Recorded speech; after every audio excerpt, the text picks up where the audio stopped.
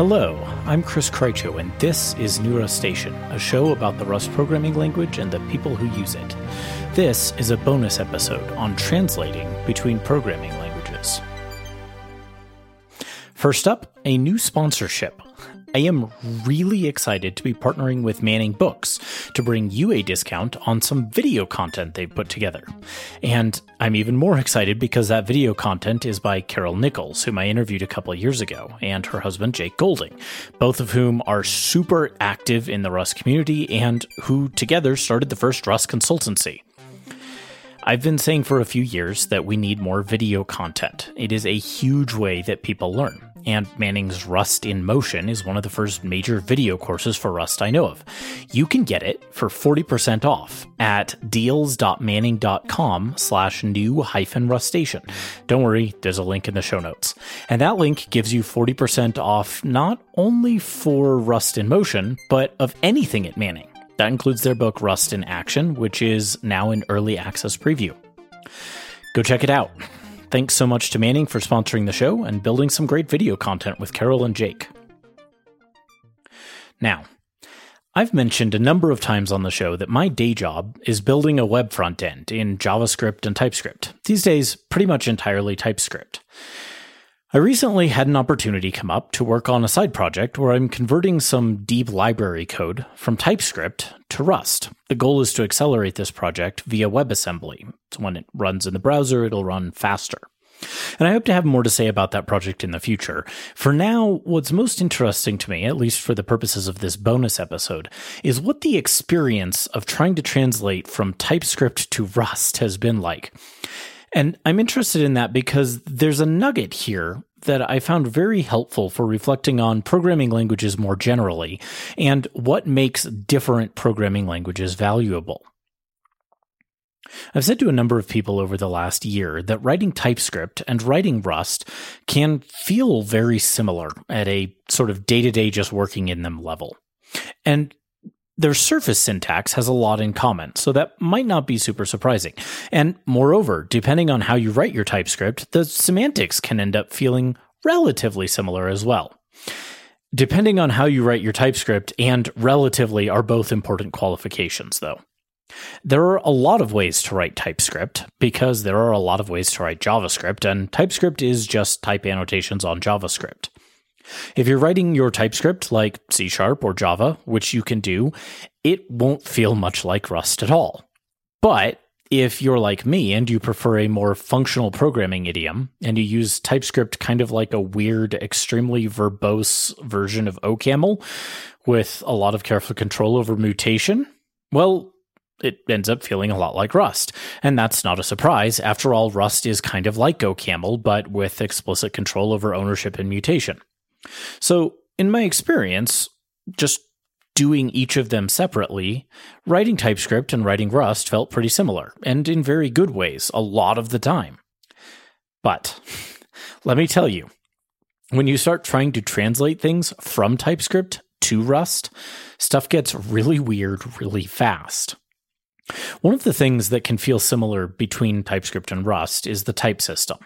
And so far as it goes, that feeling it's not totally wrong. Both languages give you generic types. Both of them give you some kind of interface-like way of expressing constraints on those types and let you bound generics with those interface-like structures. They're literally called interface in TypeScript, and of course we have traits in Rust. There are some important differences, though, in both the surface syntax and the underlying semantics, especially in the language's type systems, however familiar and however similar they may at first seem. The most obvious difference at the surface syntax level is that TypeScript has a structural type system. That is to say, it only cares about the shape of the things you're passing around. Rust has a nominal type system. Two structs with the exact same fields in them, same types, same names, are still different structs because the structs themselves have different names. That wouldn't be true in TypeScript. What's more, TypeScript has anonymous bare union types, but it doesn't have built-in tagged unions like Rust's enum types. So what that means is in TypeScript, you can say something is a string or a number without any wrapping name around that type. But if you want to get something like the equivalent of Rust's enum types that you can do pattern matching on, you have to write a ton of boilerplate. And that includes for the quote-unquote pattern matching because TypeScript doesn't have anything of the sort. JavaScript doesn't have anything of a sort, that is. The opposite sort of thing is true as well.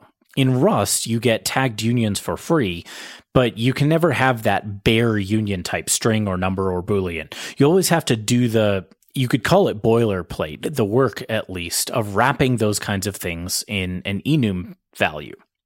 So there are real differences just at that syntactical level, and you can start to see how those play into semantics. But as much as those semantic differences do arise from some of those syntax level differences, and while I thought that those would be the kinds of things that would end up leading to the biggest mismatches, it turns out accommodating for those isn't actually that hard. You have to write some enum types out more explicitly when you go to Rust, and you can throw away a lot of the workarounds and boilerplate that come from not having enum types like Rust does, tagged union types in TypeScript. It's not that bad because the semantics here they're a little different, but they're fairly similar. What gets actually weird, and very, very weird, is the combination of TypeScript's interfaces not being isometric with Rust's traits and, well, surprise, surprise, ownership. In retrospect, the ownership thing should have been pretty obvious to me, but the interface trait distinction was a lot less obvious, and I think it's fair to recognize that it's less obvious. So let's start with the obvious one, ownership, and then I'll use that as a way of circling back around to the interface trait distinction. TypeScript's approach to interfaces and classes is mostly like interfaces and classes in most object-oriented languages you might be familiar with. Both interfaces and classes can include both data and functions. As you'll know if you've listened to the rest of this show or written much of any Rust at all, anything besides Hello World, Rust doesn't do that at all. As I've talked about in the most recent teaching episodes, Rust makes a clean separation between data and behavior. Struct and enum types have data. Trait types have behavior. And never the twain shall meet except in the form of an impl block. Now, layered on top of all of that is the ownership system. TypeScript is, of course, perfectly happy to let you have lots of shared mutable references to the same data. Recursive types are pretty idiomatic there, and cycles between data structures are no big deal. They can cause memory leaks if you're not careful, but they happen. And all of that is perfectly normal for a garbage-collected language like TypeScript, but also like C# or Java or lots of other things. You have to be mindful of memory leaks, but you can do those things. And of course, that's true of non-garbage-collected languages like C or C++ as well. But Rust has as its most basic distinctive the rule that every piece of data has a single owner. Recursive types are not that idiomatic. You have to explicitly wrap them in some kind of pointer. And shared mutable references to the same data, that's right out. Cyclical data relationships in Rust are a quick way to experience a great deal of pain. You can make them work sometimes, but it's hard and it is never natural in Rust to have cyclical data relationships. So, if you go to try to translate a TypeScript interface straight into a Rust trait, or a TypeScript class straight into a Rust struct or enum, things get weird. And this is because of the real differences between the two languages. Real differences that go down to their most fundamental semantics. We could describe it as the deep structure, the most important constraints of these two languages. These aren't things that are apparent from surface syntax because, well, the surface syntax of the two is pretty similar. And the ways that the surface syntax diverges doesn't really show you this, with the possible exception of lifetime annotations. Now, I want to take a moment for an aside here. This doesn't mean syntax is irrelevant or doesn't matter. People often take the step from syntax doesn't map perfectly to semantics, which is a true statement, to syntax is irrelevant. But syntax is irrelevant doesn't actually follow from syntax doesn't map perfectly to semantics. Syntax can map more or less cleanly to the underlying semantics, and it can lead or mislead by the way it's shaped. So it's better to say that syntax matters, but it's not the only thing that matters. Now, circling back around, what I've ended up finding as I've worked on this translation project off and on over the last few months is that sometimes an interface in TypeScript translates to a trait in Rust. That would be your naive first pass approach. But sometimes an interface in TypeScript should actually be a struct or an enum. It depends on how it's used, and it depends on what the mechanics in play are. Likewise, things like an abstract base class in TypeScript, which don't have any corresponding notion in Rust exactly, they're kind of like a trait with default methods, but not exactly. You have to dig a bit on what the intent is. Then you have to spend a while thinking about how you might express that intent in Rust.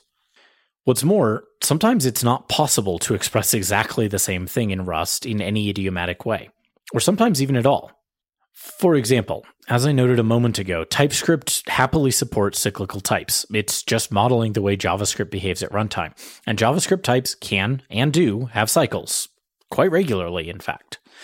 If you want an object with a reference to its parent, which in turn references that same object as its own child, well, you can do that, but Rust doesn't have a fun time in store for you if you're doing bidirectionally linked tree structures.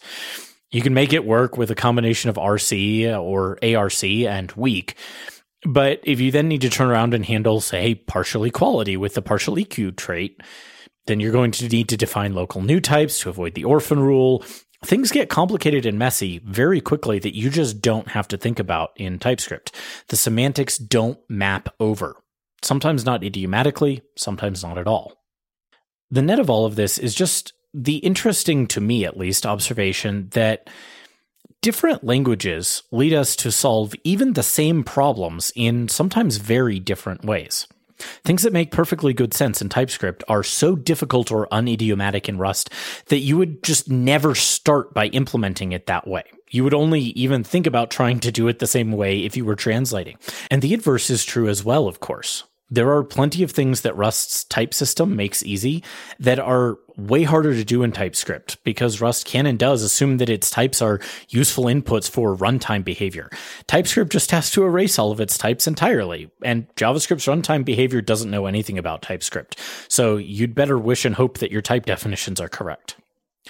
And all of that is a great reminder of why I think being a polyglot programmer, being a programmer who regularly interacts with different programming languages in different families is a really good idea. Because again, different languages, even the ones which might superficially seem kind of similar, help us learn to think in different ways. I'm sure I'll keep learning as I keep pushing forward on this side project, but I thought it would make for an interesting aside here. Thanks for listening, and I hope you enjoyed it. Up next, I will be tackling unsafe, hopefully in the next 2 or 3 weeks. I want to say thank you to both everyone who sponsors the show in general. You're a great encouragement to me. And in particular, to those of you who sponsor the show and have sent me emails, or those of you who don't sponsor the show but listen and have sent me emails in response to my burnout episode. Many of those have been very, very encouraging, and I really, really appreciate it. This month's $10 or more sponsors included Benham Esfabot, Ryan Osial, John Rudnick, James Higgins II, Peter Tillemans, Alexander Payne, Michael McDonnell, Chip, Dan Abrams, Joseph Marhi, Brian Stitt, Rob Chuk, Daniel Mason, Oluseyi Shonaya, Adam Green, Nathan Scully, Graham Willidall, Scott Moeller, Yoar Wanborg, Nick Stevens, Rafe Levine, Daniel Collin, Chris Palmer, Anthony Deschamps, Nicholas Pochet, Bryce Johnston, Paul Naranja, Ramon Buckland, Matt Rutter, Matt Hueshober, Jonathan Knapp, and Aaron Turon. If you'd like to sponsor the show, you can set up ongoing support at patreon.com/newruststation, or you can send me support just once at a number of other services listed on newruststation.com.